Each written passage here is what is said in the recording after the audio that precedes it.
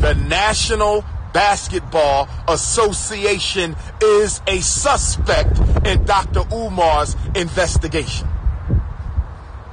That's right. The goddamn NBA is a suspect.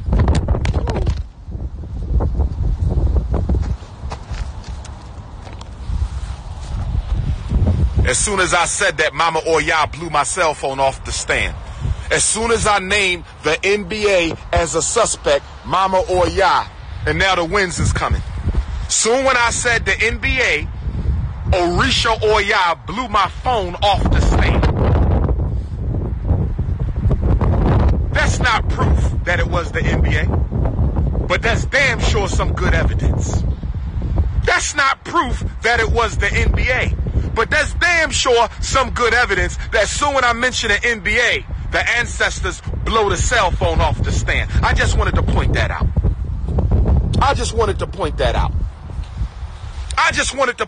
Did y'all see what just happened, brothers and sisters? Did you see what just happened?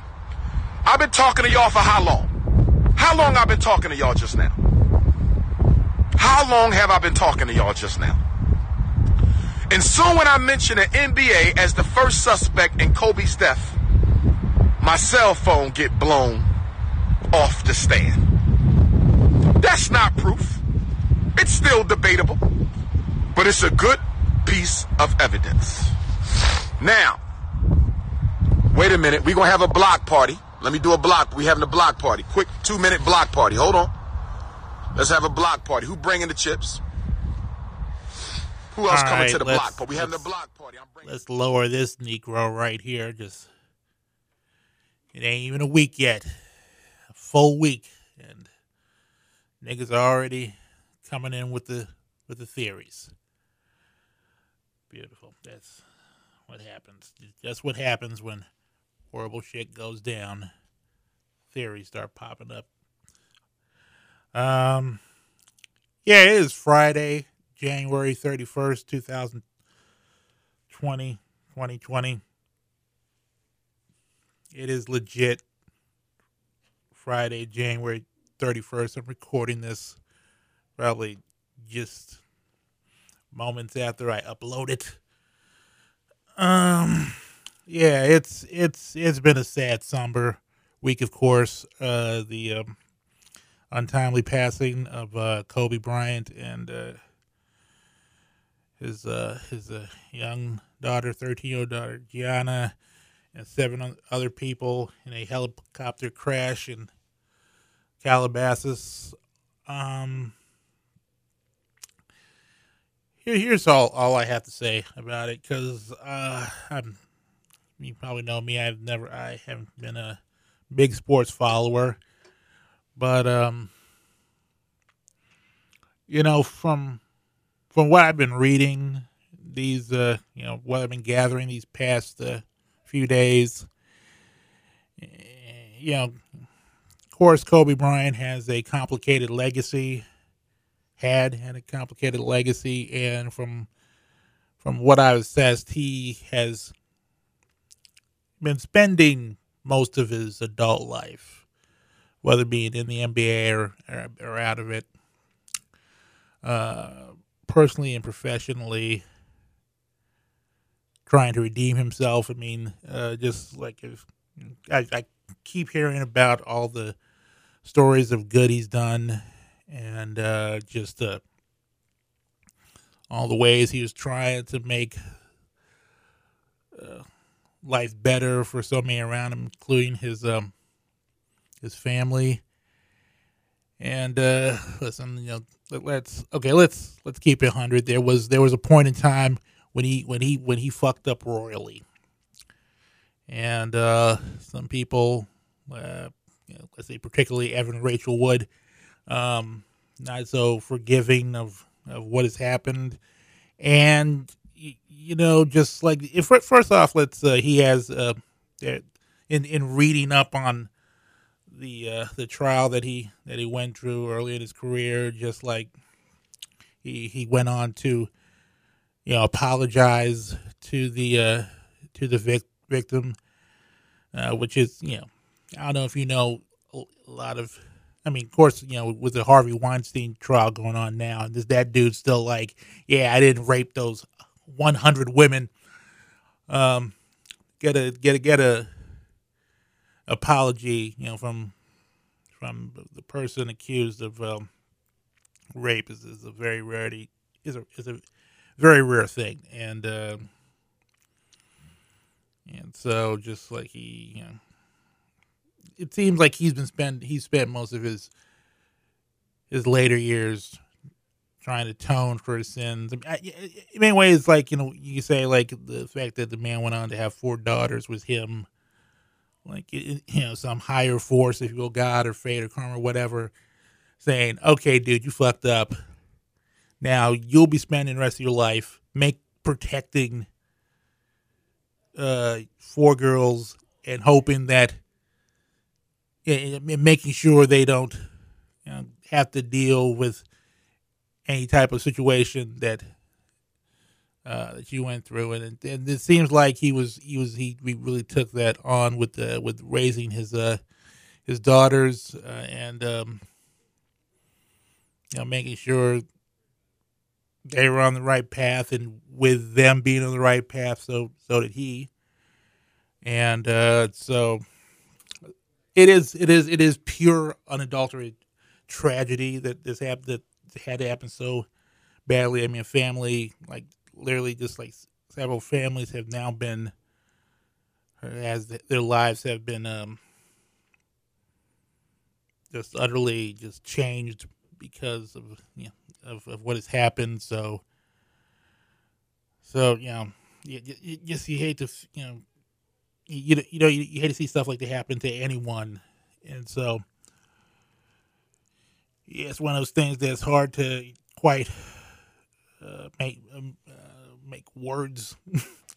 Make words. Hard to talk about, especially on some broadcast format.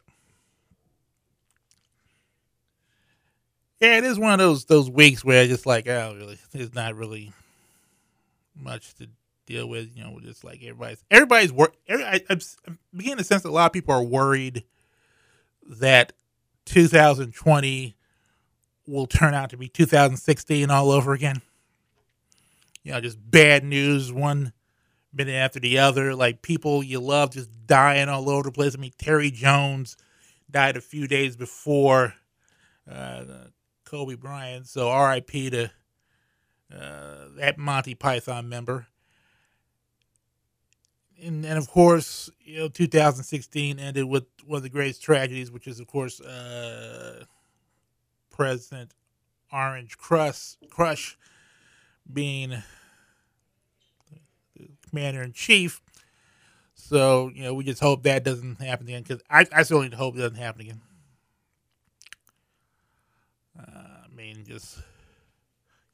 I'm just trying to piece together what the hell's been going on this past week. I think last night, my favorite news, just found out last night actually, that Lil Wayne has no idea who these rappers are, which truly shows that just like, just how fast paced the rap industry has become, when it's just like, if Lil Wayne don't know who these motherfuckers are, and he said, like, I'm not hating this guy, I honestly don't know who 21 Savage is.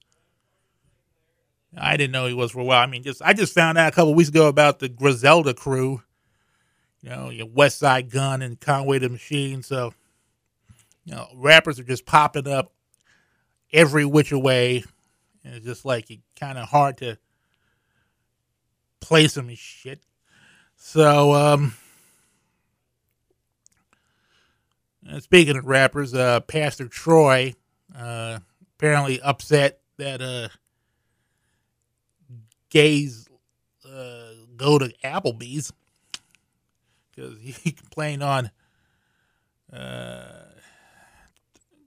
was Instagram. Oh yeah, it's like, because of course the Grammys, by the way that happened, were just like the same day Kobe Bryant died, like a bunch of celebrities got awards for stuff. By the way, the Grammys is literally not gonna give Album of the Year award to a black person at any given point in time. Even Billie Eilish, when she accepted album of the year. She's like, are y'all for real? It's like Ariana Grande is right there. She like everybody loves Ariana Grande. Giving it to me? Give it to this 18-year-old white girl? That's like, I haven't done shit yet except sing. So, but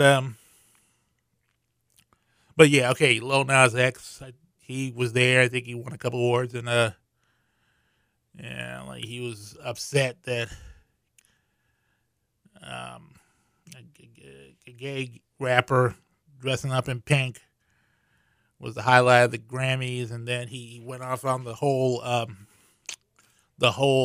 Applebee's tangent, which is like, I was hanging out with my son, I think at Applebee's, and I saw a gay couple kissing and shit like that, and with mozzarella sticks, and just, first of all, fuck you doing eating at Applebee's? Pastor Troy, was Ruby Tuesday fill up? Make a big deal about. I haven't been to Applebee's in years. I think the last time I was there, like in the early aughts, and I just North Carolina, just get one of those gigantic ass cocktails they serve up during happy hour. Just I have not heard. That's also the same time I last heard of Pastor Troy. So I don't know what the fuck you been doing with your time. Apparently been watching gay motherfuckers eat instead of, like, I don't know, making some music people listen to. God damn it. I have no idea who Hobo Johnson is, but apparently he's been giving motherfuckers herpes. Y'all need to, stop Hobo Johnson before he, well, what the hell? Let me read this. Musician Hobo Johnson was accused of giving the woman herpes, but now she says it was a miscommunication. On Wednesday, Johnson became a trending topic on Twitter after a woman who claimed to be a friend of the accuser alleged that he removed a condom during sex, known as stealthing. They have a name for that. I didn't. When the two met at a meet and greet and subsequently gave the friend herpes. In another tweet, she said the friend attempted to go to the authorities years ago what happened, but nothing came of it. I don't know the fuck. Anytime you give crazy shit like that names and just have to. The original tweet has now been deleted. As has the account, but the accusation started a conversation about sexual assault, cancel culture, and the context of Johnson's lyrics. Still haven't heard one goddamn song he's done. On Wednesday evening, the accuser under the handle Venus Rose Baby attempted to clarify things in a series of tweets stating that Hobo Johnson is not a rapist and that the sex was consensual. She apologized and added that she miscommunicated to a friend because I'm sick and scared and wasn't trying to hurt anyone. When you go online and talk about a person, giving you that herp, shit like that's gonna happen. But whatever. I just said that. Once again, whoever the fuck Hobo Johnson is, just wrap it up or whatever the fuck. I ain't paying attention. Oh, here's my favorite news story. Let me pull this up. Men are masturbating with banana peels. Mm-hmm. The New York Post recently dredged up an amusing mid-2019 Reddit post in which one young man detailed his near-death experience using the banana peel to rub one out. Mere seconds in, I began to notice the mess I was making, wrote the original poster. The banana peel still had remnants stuck to the sides, and my meat stick was liquefying it. Despite the fact that there was now black goop running down my balls and thighs, I was determined to finish because mama didn't raise no quitter. See, this is why I think not only should we legalize prostitution, But there should just be a time during the week, let's say Wednesday afternoon at 1, where just everybody fucks. Just everybody fucks. Let's get that out the way so we can move on and not do stupid shit like jack off with banana peels. Kind of twisted Philip Roth shit is this? Jack it off with, and just beat off in a soccer t-shirt. Like, no, what? Oh, jeez, this banana peels is, and that's a sad thing. The fact that shit like that can legitimately happen, that a guy would eat a banana and then look at the peel and think, wonder if I can fuck that. Okay. I mean, remember a few years ago, there was that video of the guy fucking a McDonald's McChicken sandwich? Shit, stranger things have happened. Stranger things. I saw a video of a dude getting sucked off by a carp. Men will stick their dicks in anything. It's a sad thing. Sad. It's like this. What happens when it's just like you can't get any, and we'll just look at random objects. See, I wonder if I can stick my dick in. I wonder if I can stick my dick in that hole in the wall that was brought on because the doorknob kept slamming into it and just building like. Somebody, whether you know them personally or just generally, just like there's somebody who have fucked holes in the wall. We're a sad bunch, man. We're just like it's just like this thing that will just command us, and we will not stop until we just get our rocks off. And now we're just doing it with banana peels. God damn it. Okay, let's get into wherever the hell this shit is. Let's let me get rid of Umar. And this is the most sad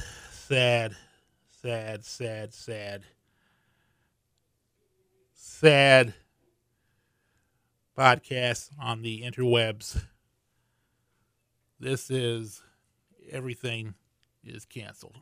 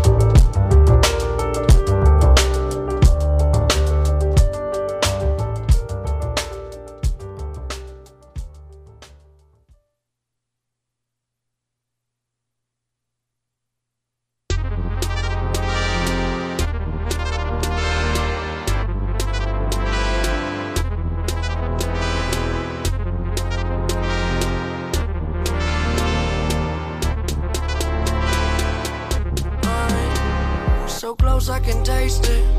The man on the moon keep playing. Practical jokes, planet of mirrors and smoke that I fade away in. You be complaining, and I can't explain it. I guess nothing compared to the feeling of feeling amazing. Now I'm switching location, cause heaven too far when you live in the basement.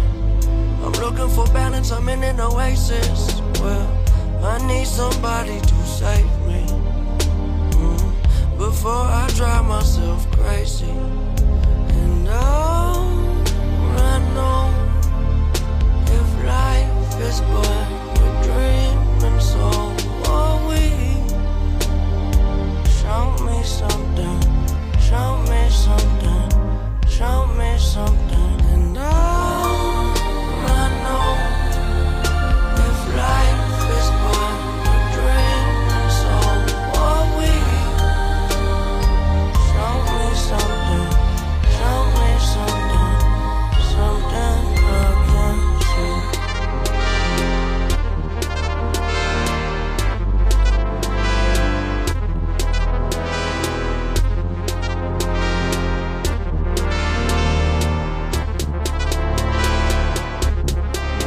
Yeah, don't tell me to stop. Let me keep going until I cannot. Life is a fantasy until you wake up in shock. Hitting the ground, I'm hitting the ground, I fell from the top. You never expect to drop, so hold on. But that's just the way it goes. Yo, God don't wait for no one. And when that's all you know, it keep you on your toes. You got so far to go, but look at where you came from. And oh, I know if life is but a dream, and so are we. Show me something, show me something, show me something. And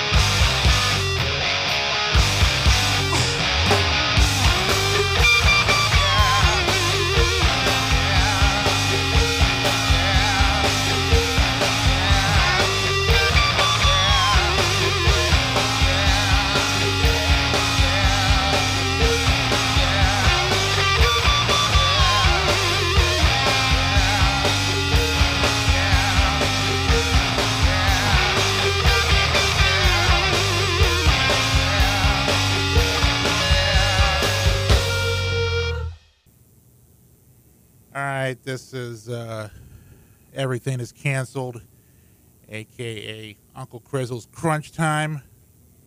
I'm, of course,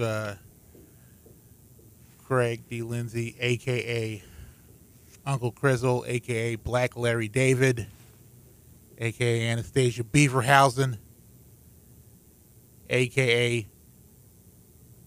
people do stupid shit sometimes. Just like a whole bunch of other things.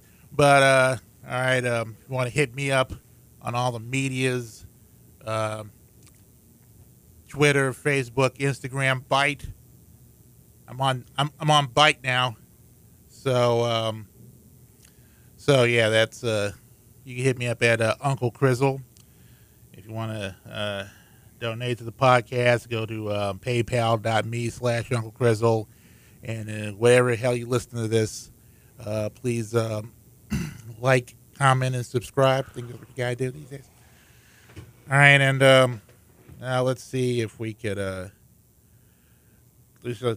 me get into what I briefly played. Starting at the top with No Reservations. No, that's not it. No, I'm sorry. That's Be Courageous. I'm sorry. I don't even know where I got No Reservation from, but Be Courageous. It was a track. Kobe Bryant is a track dedicated to Kobe Bryant, done by Houston's own Robert Glasper, and that's can be found on SoundCloud. And after that, that was I Can See by Mac Miller from his new album Circles, his posthumous new album Circles.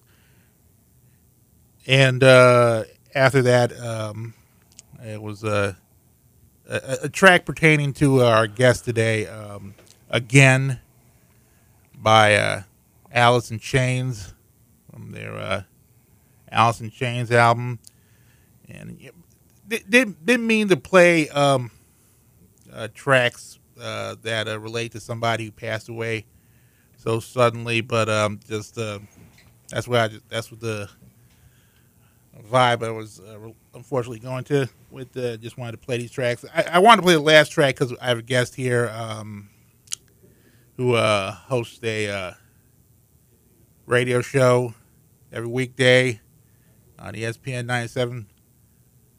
97.5. It's called The Usual Suspects with Joel Blank and Barry Lamanek, and just happen to have the first guy here. So, Joel Blank, welcome to Everything is Canceled.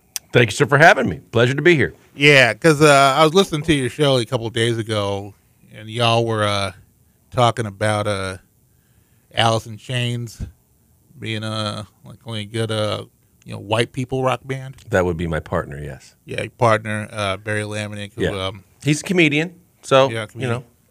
And it's funny because does anybody point out how much Barry looks like MC Search? Yes, all the time. Yeah, so that's what I was wondering about that. Because every time I see him, if you get a chance to see his senior picture, you would say it's uncanny. Yeah, and so yeah, well, one of the reasons I have thank you for coming down because we actually record. This is a podcast studio in the office, but you record The Usual Suspects here. How long have you had that show? About 3 years. 3 years. I was 23 plus years with the Rockets, and then with the Portland Trailblazers before that, and then was lucky enough to come on over here and start middays, and we've had a lot of fun with it. Mm-hmm. And so, yeah, you guys, it's one of the many shows that speak about sports and also other things going on in the culture. Yep. And I figured I think it would be a good time to actually get somebody on the show who knows a thing or two about sports, considering the past few weeks. I guess we should start at the top with Kobe Bryant's passing, and just what have you observed from your end? I mean, there's so much to kind of digest, take in, and regurgitate because of the fact that, yeah, he was a sports hero. Yeah, he was a legend in Los Angeles. But, everybody had their own feelings. I wrote an article for Sports Map, and it was basically therapy for me as well because, in 23 years with the Rockets, he was an arch rival, and you hated him. And part of the reasons why you hated him was because of the fact that when he took the floor, he was now the best player on both teams. And that drove people in Houston nuts. And then on top of that, he could take a bad team and give them a better than 50-50 chance of beating good Rockets teams because he was just that talented. And when you look at just his career, you can say that about the Rockets and so many other teams, but it took until he retired for me to look back and go, you know what? There's this whole debate about Michael LeBron Michael, who's the greatest of all time. And I said on my show, months ago, why isn't Kobe in that discussion? Because when you look at it from a statistical standpoint, when you look at the accomplishments from the championships to the MVPs of the finals to a regular season MVP and all the numbers, they all add up to saying that guy should be right there in the heart of that discussion. And yet the thing that really kind of chapped my ass the most about all of it and really made me take a step back was the fact that you had heard all these different things, pros and cons, about how he was while he was in his playing career. But when you saw him outside of his playing career and he was kind of turning into the second chapter of his life, he was happy. He was an incredible father. He was a philanthropist. He was an Oscar winner. He was dedicating himself to basically, in a nutshell, making up for the time lost with his family and the people closest to him while he was hyper-focused on being the best. And the way he had, he started this Mamba Academy, which they were on their way to when the helicopter went down, simply because of the fact that he wanted his daughters and all these kids to have a great place to play, to have a great place to work on the game that he loved so much. But he didn't do it in his backyard. He didn't do it near the house. He did it in an environment closer to where there were more populations of people that could take advantage of it and that he could touch and try and help. And I think that you can say whatever you want of who he was as a player, but it was just so tragic that the guy's really in the prime of his career to just. I think the curiosity is, where would this have gone? He won an Oscar. He had a production company. He wanted to get into film, TV. Famously, he was talking to somebody and said, "Look, I don't want to be Oprah and the Oprah Winfrey Show. I want to be Harpo. I want to have the studio. I want to get into all that." And all the stuff he was doing for kids and watching his children grow. And his daughter, Gianna, who passed, was supposedly just a phenomenal basketball player. And I know that warmed his heart. But I think that's what touched me the most was the fact that with this accident and the way it happened and what he was in the process of doing, it was so utterly tragic and just catastrophic in terms of, he touched a lot of people from the Lakers' perspective, but I think he touched so much more in terms of anybody that's played basketball from the time that he started to the time he finished playing. I don't know if you've been hearing anything, but just a couple of nights ago, I was up here in the office doing some late work, and I heard somebody in the sports side, he was complaining about how it's just like starting to become too much Kobe coverage, because he was going around going like, did he change your life? Did he change your life? So like, I'm over it, man. I'm over it. Like, as you were talking about earlier with the whole hatred towards him as a ball player, I think there's some of that residual anger that that some local sports fans still have around here. I haven't heard that yet, although it's obviously quite possible. I don't know if people just can't get over. It's just sports. So if he beat your team, and he did, and he beat the Rockets, and he had a winning record against Houston in his career, and if that still chaps your rear end, then I guess that's on you. I think more importantly, what I have said to people is, look, I get the fact that with this tragedy, people want to memorialize him, and they want to change the logo. They want to have 24 retired from every team in the league as a number to be worn, as they've done for Jackie Robinson. And I'm like, okay, but pad the brakes, okay? Because Michael Jordan, to me, in my lifetime, is the greatest player to ever pick up a basketball and lace up a pair of sneakers. So the fact that Jordan didn't die tragically doesn't mean that he should be punished. If you're going to retire numbers league-wide, 23's got to be there before 24. And to me, in looking at the whole thing, I want them to do everything and more to make sure they memorialize him and they honor him from the Lakers standpoint, from a league perspective, at the All-Star game, all of that. But I think don't go too far and then start snubbing and looking past some of the guys that really saved the game. Because when you talk about a game that was literally on the way down to fall out of possibly the top 3 most popular sports in America, but people were just disgruntled overall with the NBA for a good period of time. And Larry Bird and Magic Johnson started to save the game. And then Michael picked up the torch and they carried it. And then for a lot of people younger than me, because Michael was our guy, he was our everything. And when Michael passed the torch to Kobe, the millennial generation and the next generation and all the players in the league today, for the most part, that was their Michael. He became, their man on the mountaintop. He became their basketball god, so to speak. And so, when people said, well, should they have played these games when the helicopter went down? And I was adamant in saying no. And people said, well, Kobe would have wanted them to play. But I think you're not taking into consideration the people that were supposed to actually play the games, because whether he touched them directly or indirectly, the majority of this league was absolutely affected by the fact that Kobe passed, because he had such deep meaning to all those players. You look at a team like the Rockets, James Harden and Russell Westbrook grew up in Southern California, around Los Angeles. Kobe was their guy. Other guys trained with him in the offseason. Other guys just wanted to be like him, and when they were watching TV and all the national TV games, that's all they saw was Kobe Bryant. That's all they knew. So I think it's one thing to say Kobe wanted him to play, but based on people I talked to at those games, the somber, just devastatingly quiet locker rooms and players and their body language and otherwise led me to believe they shouldn't have played, because they were in no position mentally to take the floor and play a game when they were still trying to digest what had just happened. And, just was you talking earlier about just like who you feel should be, remembered, and it just made me think, like, is that thing that you find with sports fans that a lot of people don't concentrate much on, much like the history of just whatever sport they're into, just like they're more into. You say the same thing about so many things that people are fans with, like they're just not as, they don't have a sense of just also taking into the appreciation and the appreciation of the people that have been there before them. Yeah. I think that, I was blessed enough to become very good friends with Charles Barkley over the years. And one thing I always admired about Charles was, from the greats of the game that were all-stars to guys that just paved the way by playing as long as they did before him, he was always quick to thank them. And he knew that the money financially that he was bringing in, the notoriety that he had in order to have a second career even after playing, was all created by guys that paved the way.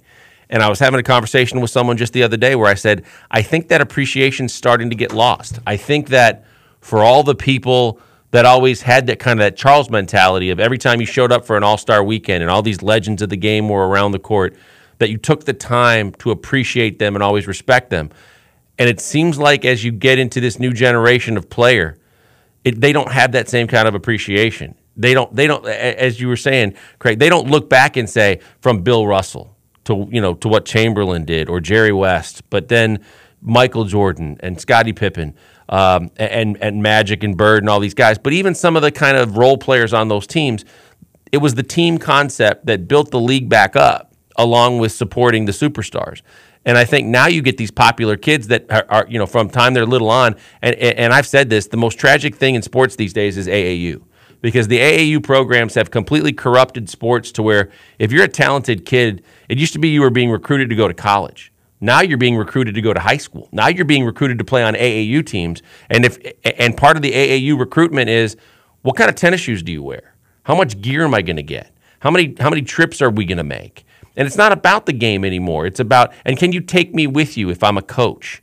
And I think that these kids, I've said time and time again, because there's a backlash against foreign players, and everybody's like, well, why do the foreign players get drafted so high? And why aren't more American kids considered in the same way? And why is it more on potential with drafting an American kid versus a surefire when you draft a foreign kid like a Luka Doncic?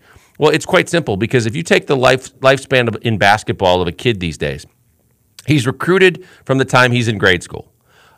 He then has coaches telling him, if you come play for me, I'm going to give you the ball. You're going to be my star. You're going to start. You're going to get all this time. So then the next progression is, and then in AAU, the same thing. You're going to come play for me. We're going to make these many trips. You're going to wear these kind of tennis shoes. You're going to get all this kind of gear. You're going to get all this attention. And then the high schools come in and they say, hey, you play for me, and we're going to build our entire system around you. And it's going to be all about you for 4 years of high school. And then when you get out of high school, colleges are going to come and say, hey, for 1 year, we're going to drop everything we've been doing, and we're going to make you the center, the focal point again, trying to get you to the NBA as quick as possible. So what do you get when the kid gets to the NBA? Well, he has no fundamentals. He has no concept of team basketball. He doesn't sit there and he doesn't work on his free throw shooting and the little details and idiosyncrasies that have made players great over the years. It's just, there's no I in team, but there's an M and an E. And it's so centered on that kid and doing everything in his power to just get to that highest level, regardless of the fact that he doesn't have a concept of how to play the game. And that's why the game suffered, because all it was one-on-one basketball. It was Allen Iverson. It was Tracy McGrady. It was not team basketball. It was look at me basketball. And I think that that's where, it's kind of fallen to the wayside, and that's where kids kind of have gotten corrupt from really the true spirit of the game and appreciating the legends and realizing that the game has been the game for obviously hundreds of years, over 100 years now. But the players that made it great are the reasons why they have the opportunities they have today. And I think kids have lost that. Well, it kind of makes me wonder. Just talking now, all this other shit plays into it, and just how. It just goes back to Kobe, because if there's a fine example of an athlete that got in the whole thing really young, and had a lot riding on him, and he went through something that almost affected his entire career. And it seems like has spent most of his life professionally and personally after that kind of redeeming himself from that situation. Just because you find that just like when you're that young, it's just like you are that entitled. You're more entitled to, shall we say, fuck up like that when you're, a young player just getting in and just having all these things just show up, and you don't know whether to, you don't know what to do because you're just this young person in there. Yeah, I think that he obviously was one of those guys, but in terms of, and look, I'm not going to speak on what I don't know about in terms of what happened in Colorado. Obviously, something happened, and I think I tend to agree with you that he was trying to. I think the only thing you can say, too, when something like that happens is you hope that, especially if you come out the way Kobe came out of it, that you learn something from it, that you've made changes because of it, that you're different because of what has happened and transpired. So maybe that humbled him a little bit. Maybe that just said, I need to slow down a little bit socially and otherwise, and just if I truly am going to be who I said I'm going to be, because at 17 I came in the league and said I'm going to be the next Michael Jordan, that maybe you just focus on doing your job, nose to the grindstone, and slow down on some of the other things where you kind of maybe felt you were invincible on. And I'm just speaking from an outsider's perspective looking at it. But, the one thing that I will credit him for is a lot of these kids that you see that, again, do the whole fast track from AAU basketball to the NBA, they don't get coached on public relations, communications, being able to handle an interview and then handle themselves as an adult. And I think the one thing that I'll give Kobe credit for is you talk about a guy that was, they call it the hardship. And I don't know that he ever had any hardship because of his dad playing in the league and all the things that they had and growing up in Italy first.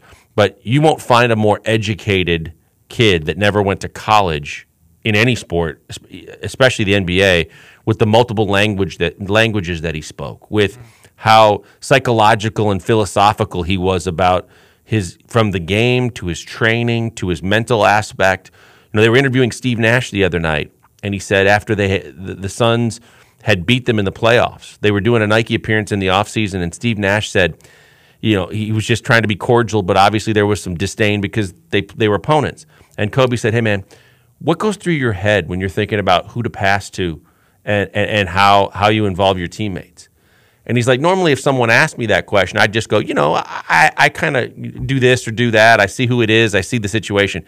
He goes, but with Kobe, I was like, how should I answer this? Because is he trying to get into my head? Is he using some of this Jedi mind trick stuff to like figure out like next year, like to get into a whole concept of trying to break me down mentally and realize if I'm thinking like this, that he can defend me a certain way and have an advantage next year? And he goes, I only did that because it was Kobe, because I knew if there was anybody that was around the game that spent enough time on the mental aspects as well as the physical aspects, that he might be trying to get an advantage on me. And he goes, that's crazy, but that's the respect that everybody had for Kobe. And I think that's what maybe he did after all that went wrong for him, both on and off the floor. Because you forget, his rookie year, they were playing the Jazz in the playoffs, and he wanted to be the guy to take the last shot, and he airballed it. And it was terrible. And he got heat for it. And there were plenty of people that looked at him with a side eye going, what the hell was that? But to say that he started his career like that and he finished it by scoring 60 points in his final game and doing all the things that he was able to do, you hope that he learned from whatever mistakes he had made, but you knew that his focus every day going forward was trying to be better on the floor, off the floor, basketball, marketing, business, all those other things, and that he had done a pretty good job of kind of getting his life back on track. Well, it just has me thinking now, just because we're just a month into 2020, and it seems like I just keep hearing stories of just athletes in general just fucking up, and you feel like that's a thing that just people just like whether it's the Astros, whether it's Odell Beckham smacking the ass of that cop, if it's just Lamar Odom and his usual shit. I mean, you just find that people gravitate hearing stories of athletes just doing the wrong thing after another. I think that there's always different layers, and as you peel back the layers, you realize that there's a certain segment of athletes, regardless of what level they're on, that when you see some of these stories, that they feel like they're above the law. They feel like, as heroes athletically, that they deserve special treatment, and that's a shame. But that's also true because you take major college programs, and a lot of the reasons why we don't hear more about the screw ups that you're talking about with a lot of different players, especially at colleges, is because a lot of the people that work in law enforcement and security and other areas in which they could get publicized for negativity are also fans of that university and those programs, and they're more likely to sweep it under the rug than they are to publicize it as a screw up that needs to send a message and teach a lesson. And I think that you go back through time and you can talk about Charles Barkley throwing a guy through a window in Orlando. But the fact of the matter is that people don't delve deep enough to realize that the guy in Orlando was throwing water glasses at Charles and making a lot of derogatory comments. And everybody has a boiling point. The Odell Beckham Jr. situation, we had an actual police officer call into the show and talk about the rights and the wrongs and how that whole thing went down. But you could tell, and if you follow just on social media, this wasn't his only screw up of the night. I mean, he tried to take the baton and take over the band from LSU and the bullhorn, and was just shouting things that weren't exactly appropriate. He tried to start bodying up Karl Malone on the field, and if it's Karl Malone and he knows who he is and he went along with it, but he could have ticked someone off there too. It's a shame that we're having more and more of these stories. It's a shame that people have to see their heroes in this light, but I think it's basically the onus is on these athletes to realize that they aren't above the law, that there is a certain standard to uphold. Charles had the commercial about I'm not a role model. Well, whether you like it or not, and whether you call it a role model or not, you're going to be seen by a lot of people in a very, very high position on a pedestal, whether it be youth or fans whatever the case may be. And whether you like it or not, it's basically like its own extension of code of conduct. You won't say it's an extension of the law. It's a code of conduct where, because you have what you have and you're in the public eye and you're being viewed by all these people both on and off, your field of play, more is expected of you, and you need to treat that with respect in return, and you need to honor that instead of just basically saying, I am who I am and it doesn't matter how much I make and what I do for a living. I'm going to do whatever I feel like I want to do. Well, then also realize that you're also going to pay the price and deal with the consequences if that's the way you choose to carry yourself. Well, it also has me thinking about just the state of sports journalism in general, because I never told you this, but back in high school and college, I started writing about sports in my high school and college papers because I thought, because a lot of great writers like Hunter S. Thompson, Roy Blount Jr., and George Plimpton, people I admired, they started out writing about sports, and so I just figured I just start doing that. But I moved on. I moved on to doing like arts and culture and stuff, things like that, more stuff that more interests me and everything. But just you find with sports, because as we've been talking, it seems that when people talk about sports journalism, it's more dealing with things about the stuff we just talked about, and just you find that there isn't just a strong sense of what sports journalism is anymore, or just it depends on who you follow or who you read, and just. I think Craig did a lot of it, which needs more scrutiny. Is I'm covering the game, I'm covering the angles, I'm doing it from an unbiased perspective, and I'm doing it for the masses and letting them draw their own conclusions, their own opinions. If you look at the Astros cheating scandal, and it's obvious the evidence is there they cheated. But you take guys from national media markets that have relationships, and I'll give you an example. So the Astros trade for Roberto Osuna, and he's in the middle of a domestic abuse scandal in Canada. There's a lot of controversy around it. There's a writer for ESPN that decides to go all in on how bad of a move it was for the Houston Astros and just attack the culture and the decision and the way that they flippantly handled everything that they handled around it. Fast forward later in the year, Osuna doesn't get any charges, and the case is dropped, and everybody goes on with their day, and nothing is really said. Same writer, New York Yankees, pitcher for the Yankees, Herman, 81-game suspension, domestic abuse. That same writer never pens a single comment about the Yankees, never says a single thing about what they did and the negativity. So there's that. Then there's, you look across the board. They have biases because of their relationships. You build relationships so that, as you know, you build relationships so you can get the story, you can get the quote, you can get the one-on-one, you can get the content that you need when you need it.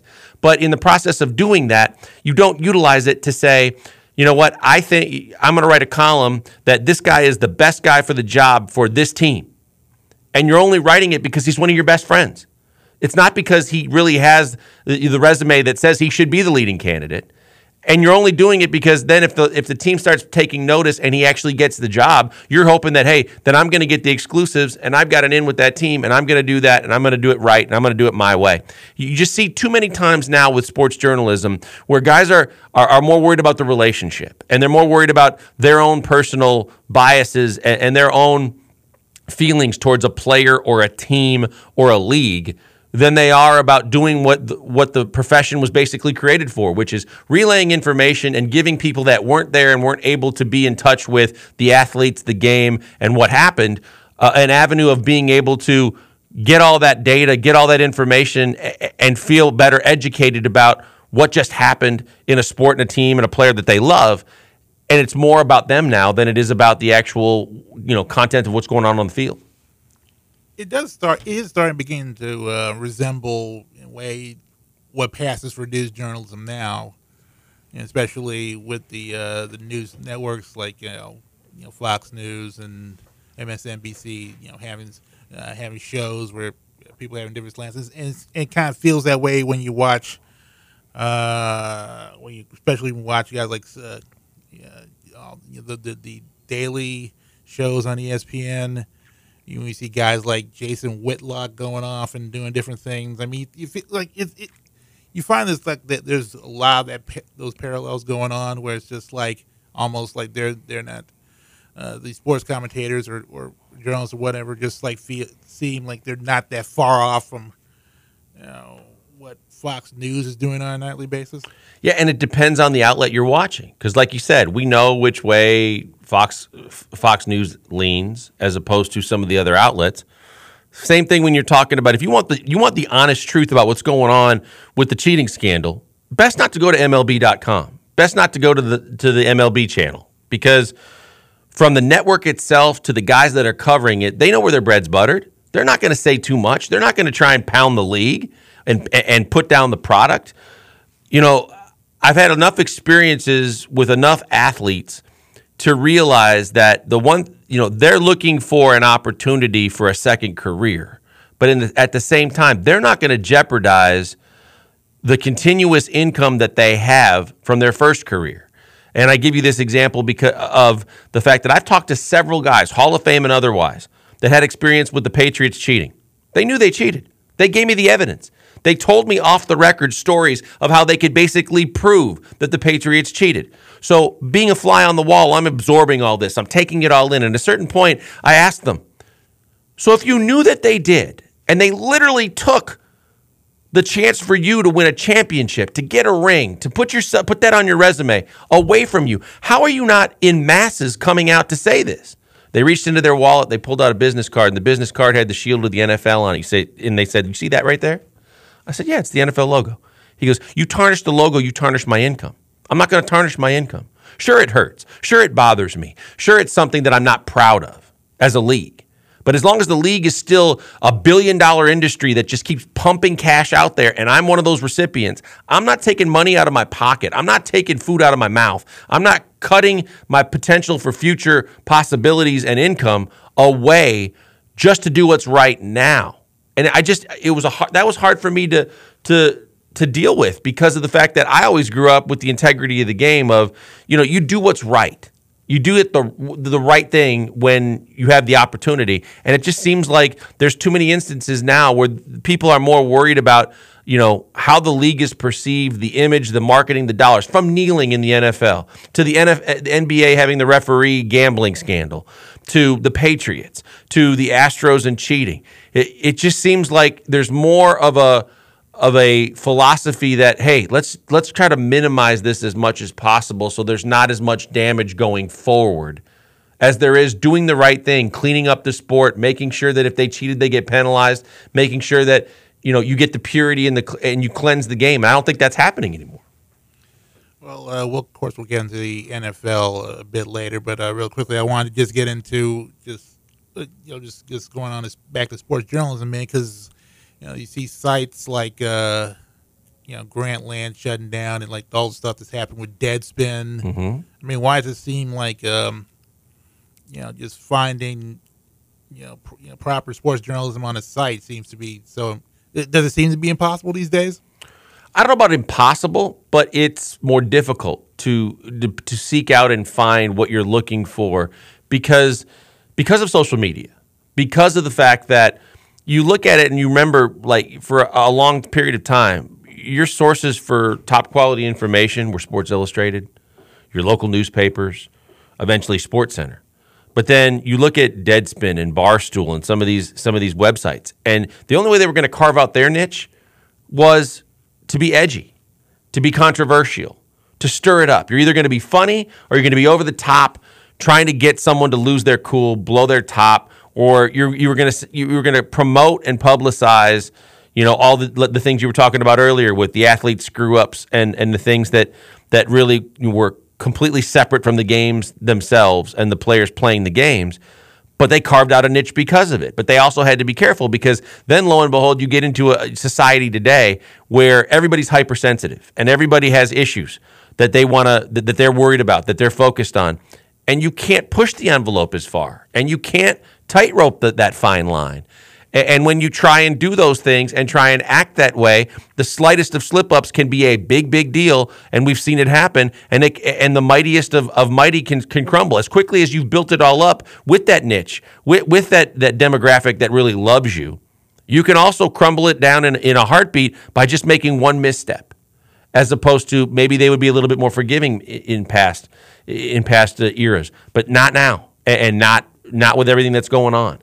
And so it is more difficult to find, but I mean, even an ESPN or a Fox Sports Net, that they're going to do their best to give you the news and try and give you all the details.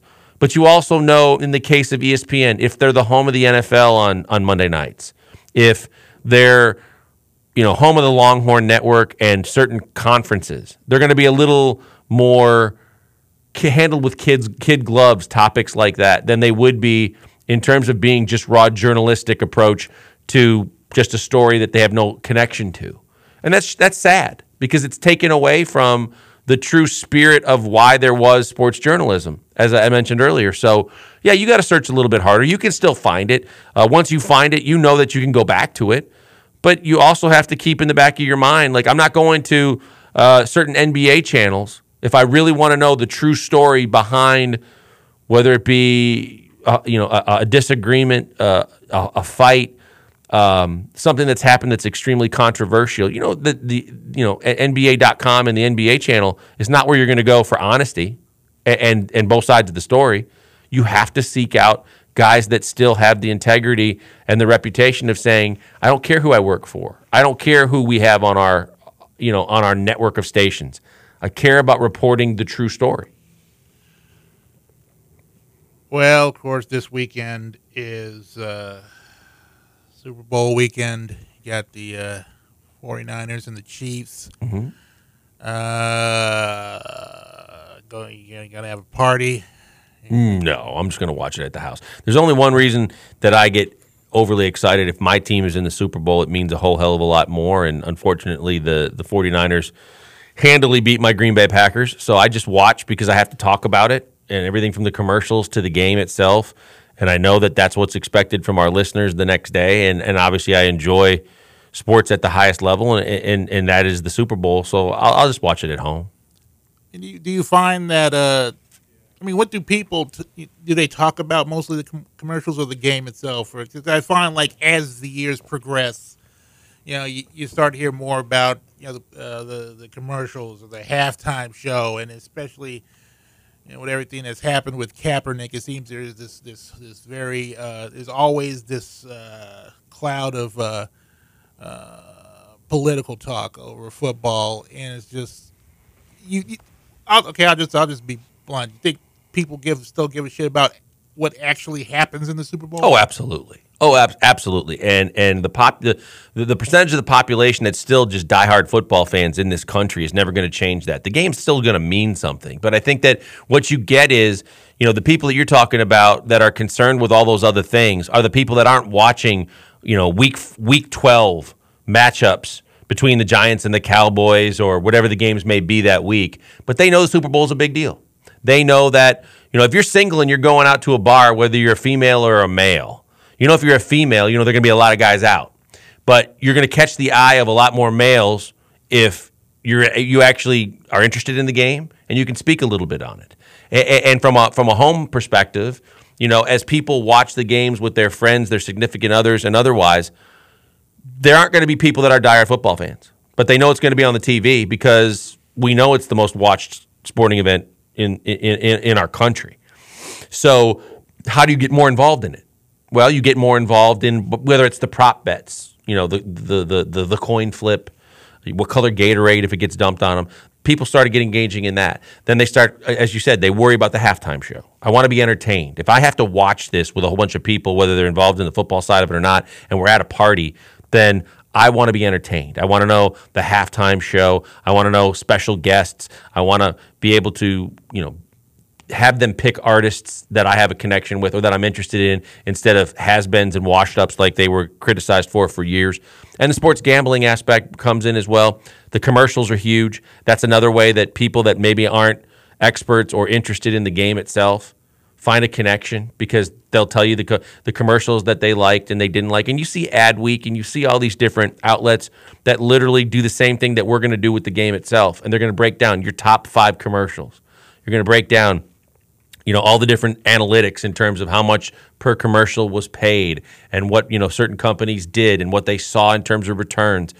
So it's just different ways for you to be connected to the number one most watched television program of the year, whether you're a sports fan or not. That's just the way I see it.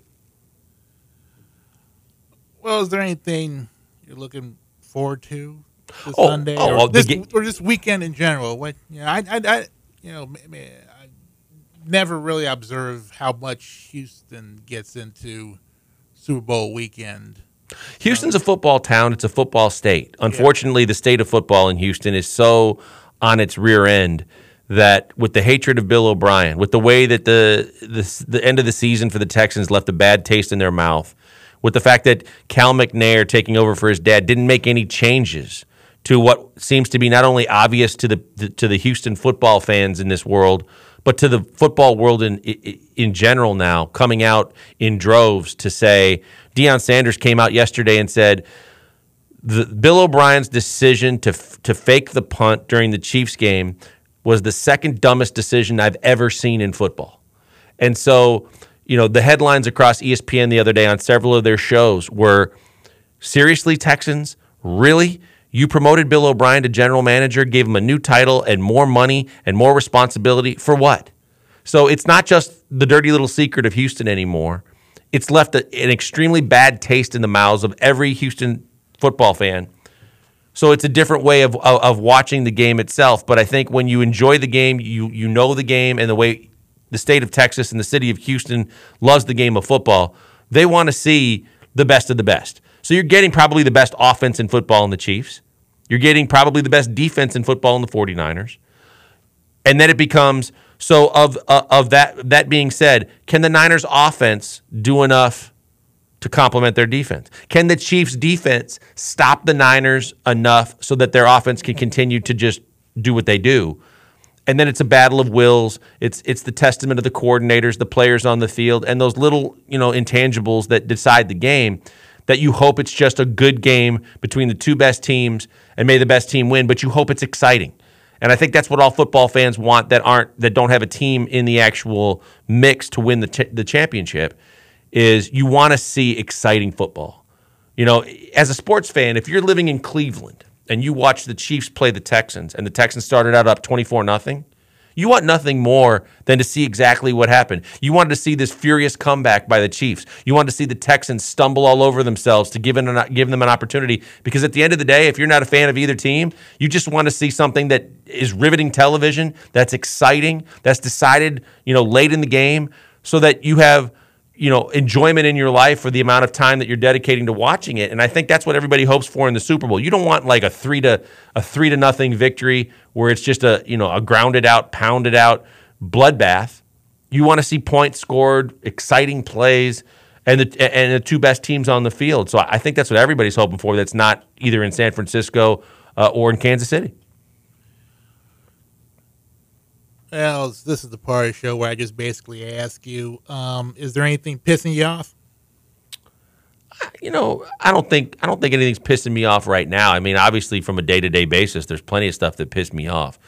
One of the things that pisses me off in terms of this baseball scandal is exactly what we're talking about in terms of a league being so protective of their reputation that they're not doing. I've talked to so many friends of mine that are within the game that said, this isn't the Astros. This isn't the Red Sox.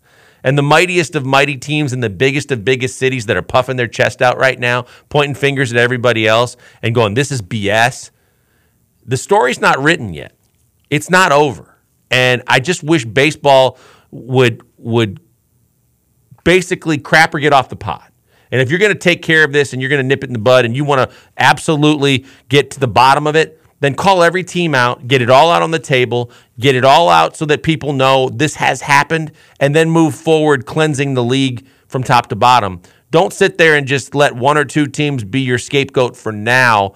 Say you're gathering information, but kind of all you're really doing is judging the waves and seeing if the water's calm, then you make the decision, do we continue to push this or can we sweep it under the rug?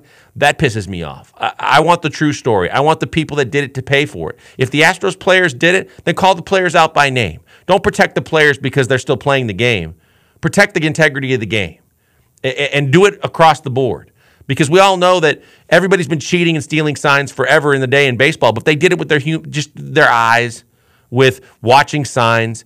They didn't do it with technology. And baseball did this to themselves. They basically kicked themselves in the nuts because they're the ones that allowed Apple Watches on the benches. They allowed iPads in the dugouts. They allowed a video department to have, the technology to use and review in scouting and game planning, all the footage and being able to break it down. So the same way you feel like you're advancing the sport by advancing scouting, advancing technology, you're also making sure that teams have if they have access to that stuff and it's not forbidden in the dugout, it's actually encouraged. Well, we're not only going to use it for scouting, but we're going to use it for every chance we get to have an advantage. That's what a lot of people think. If you're not cheating, you're not trying. And if you're not trying, then you're not trying to win. And I think that's what pisses me off the most is baseball did this to themselves, but now they're trying to protect the integrity of the game. Well, they ruined the integrity of the game when they were just trying to push the game forward with technology and not thinking about all the different ways that it could actually come back and bite them. I think that pisses me off. Could you answer a question for me? Mm-hmm. Your voice, just like I found it, still trying to get the hang of, speaking on the mic, even though I've done stuff like this for years. Sometimes I feel I have to do it while drinking, but just how you go about getting, because that's what things I find with a lot of sports radio shows. It's like I occasionally find it interesting to listen to because it's most of the time, and I don't know if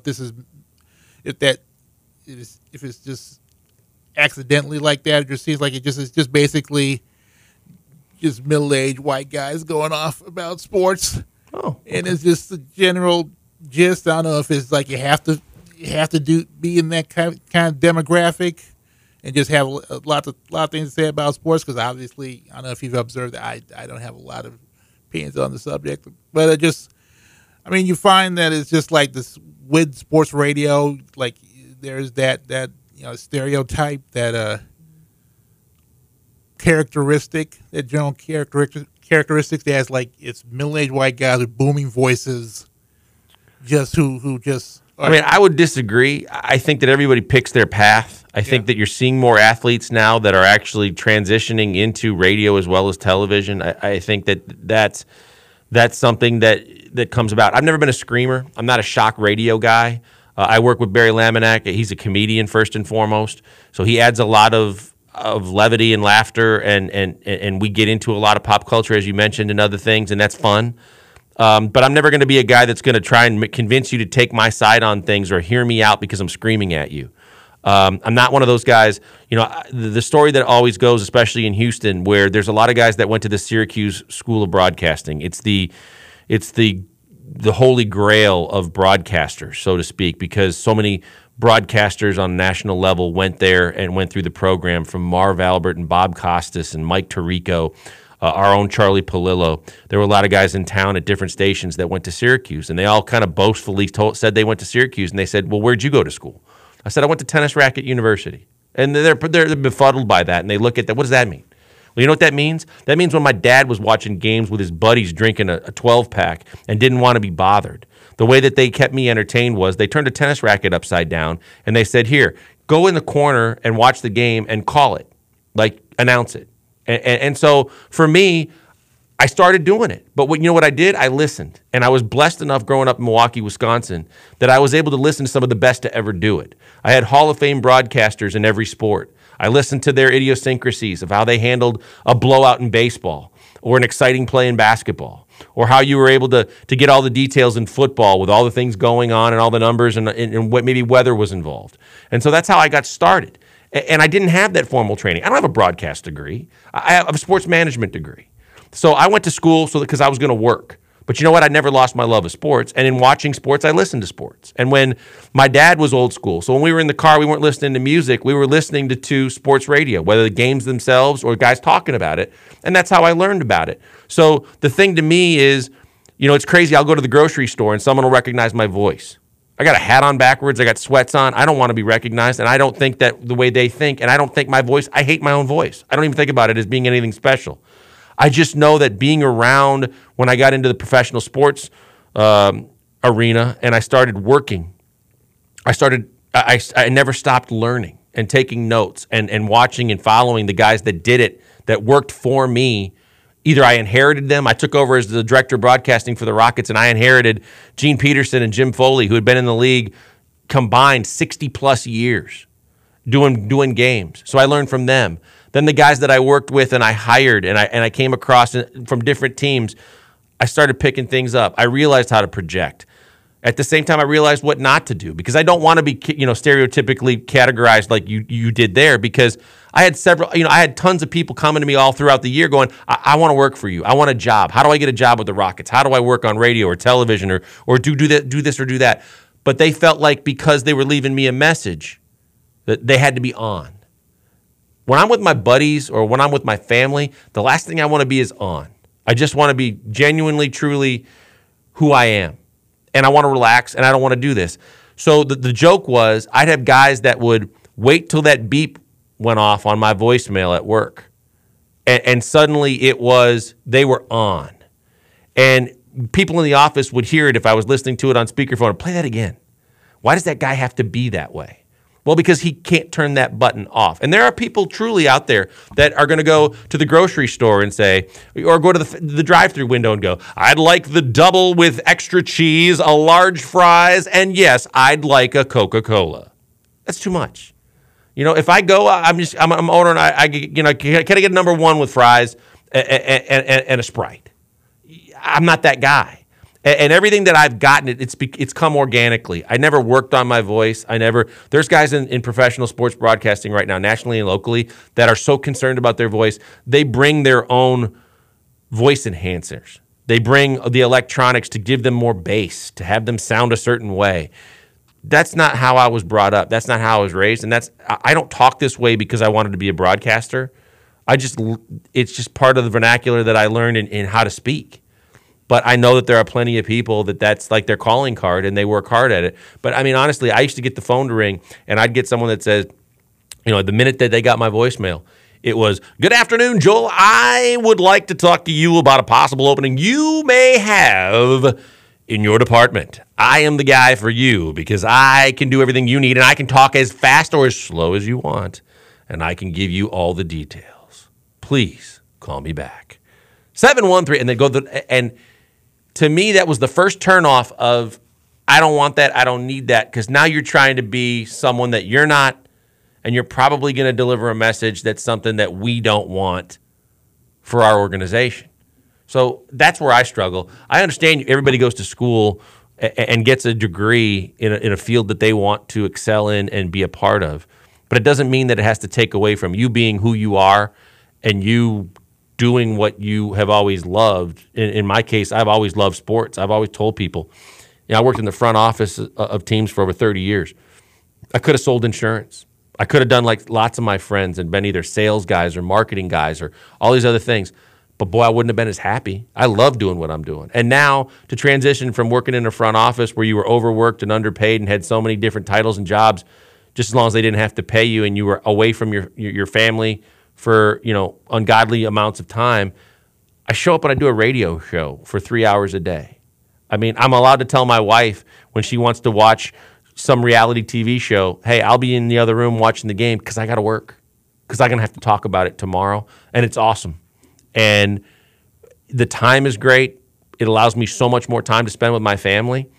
And I hope that what we deliver to the listeners is a forum. And the one thing I always preach is it's just sports. There's so many greater things going on in this world. There's people out there that are searching for a meal, searching for a job, trying to handle what's going on with the political climate and realize how it affects them. Discrimination, obvious mistreatment. So sports is supposed to be an escape for a couple hours. Go ahead and watch the game, watch your favorite team, watch your favorite player, and have an avenue to be able to talk about it by interacting with our show. We do tweets, we do texts, and we do calls. So however you want to reach out to us, we want you to be a part of it because it's a discussion. Some people think we argue. If we're arguing, then you're going to hear me in a tone of voice that's completely not appropriate for my house or broadcasting. So if we're just discussing it, don't take it too seriously, don't take it too literally, and treat it just like you and I are doing right now as a discussion, and we're good. So basically, you're telling me the reason you've gotten to the place you wanted to be in your love of sports and your love of commenting on sports is that old standard. I find with a lot of sports fans, their dad was around. It's a big part of it. I'm not going to lie. I mean, I love sports because that's how I was raised. My dad played 4 sports in high school from the time he was on the varsity in 3 sports from the time he was a freshman. You know, so when I came out of the womb, I was a mistake. I had 2 sisters. My parents didn't expect to have any more kids. They had too much fun one night, and thank God abortion wasn't prevalent. But they wanted one more crack at it, and they got a boy. And my dad was over the moon. Because all my dad wanted to do was make sure that he had someone that he could pass that torch to and enjoy sports with, and I was lucky enough to be that kid. Okay, that was wasn't expecting that, but just it's raw reality. Yeah, it is raw reality. It's kind of trying to I'm just trying to figure out how to pin this whole thing now. Because kind of ran out of questions. But where can people find you, like on the medias, and of course, where can they find the show and everything? Yeah, it's in Houston, you can go to ESPN975.com. You can download the app, and then you can listen to us anywhere and everywhere in the country. If you're in Houston, 1 to 4 p.m. daily, 97.5 FM. I'm on @PacmanJoel with a K on Twitter. That's basically, I'm on Instagram, same way you can find me, @PacmanJoel. Facebook, I just leave to my close friends and family, and haven't done the advanced TikTok or anything else, but that's essentially how you can get us and how you can get me. All right. Thank you, Joel, for spending this brief time with me. Absolutely. And till then, this is Craig Lindsay saying, Sarah Huckabee, you, me, and a box of fiddle faddle. It's been a long time since I had fiddle faddle, so maybe we can get it together and everything like that.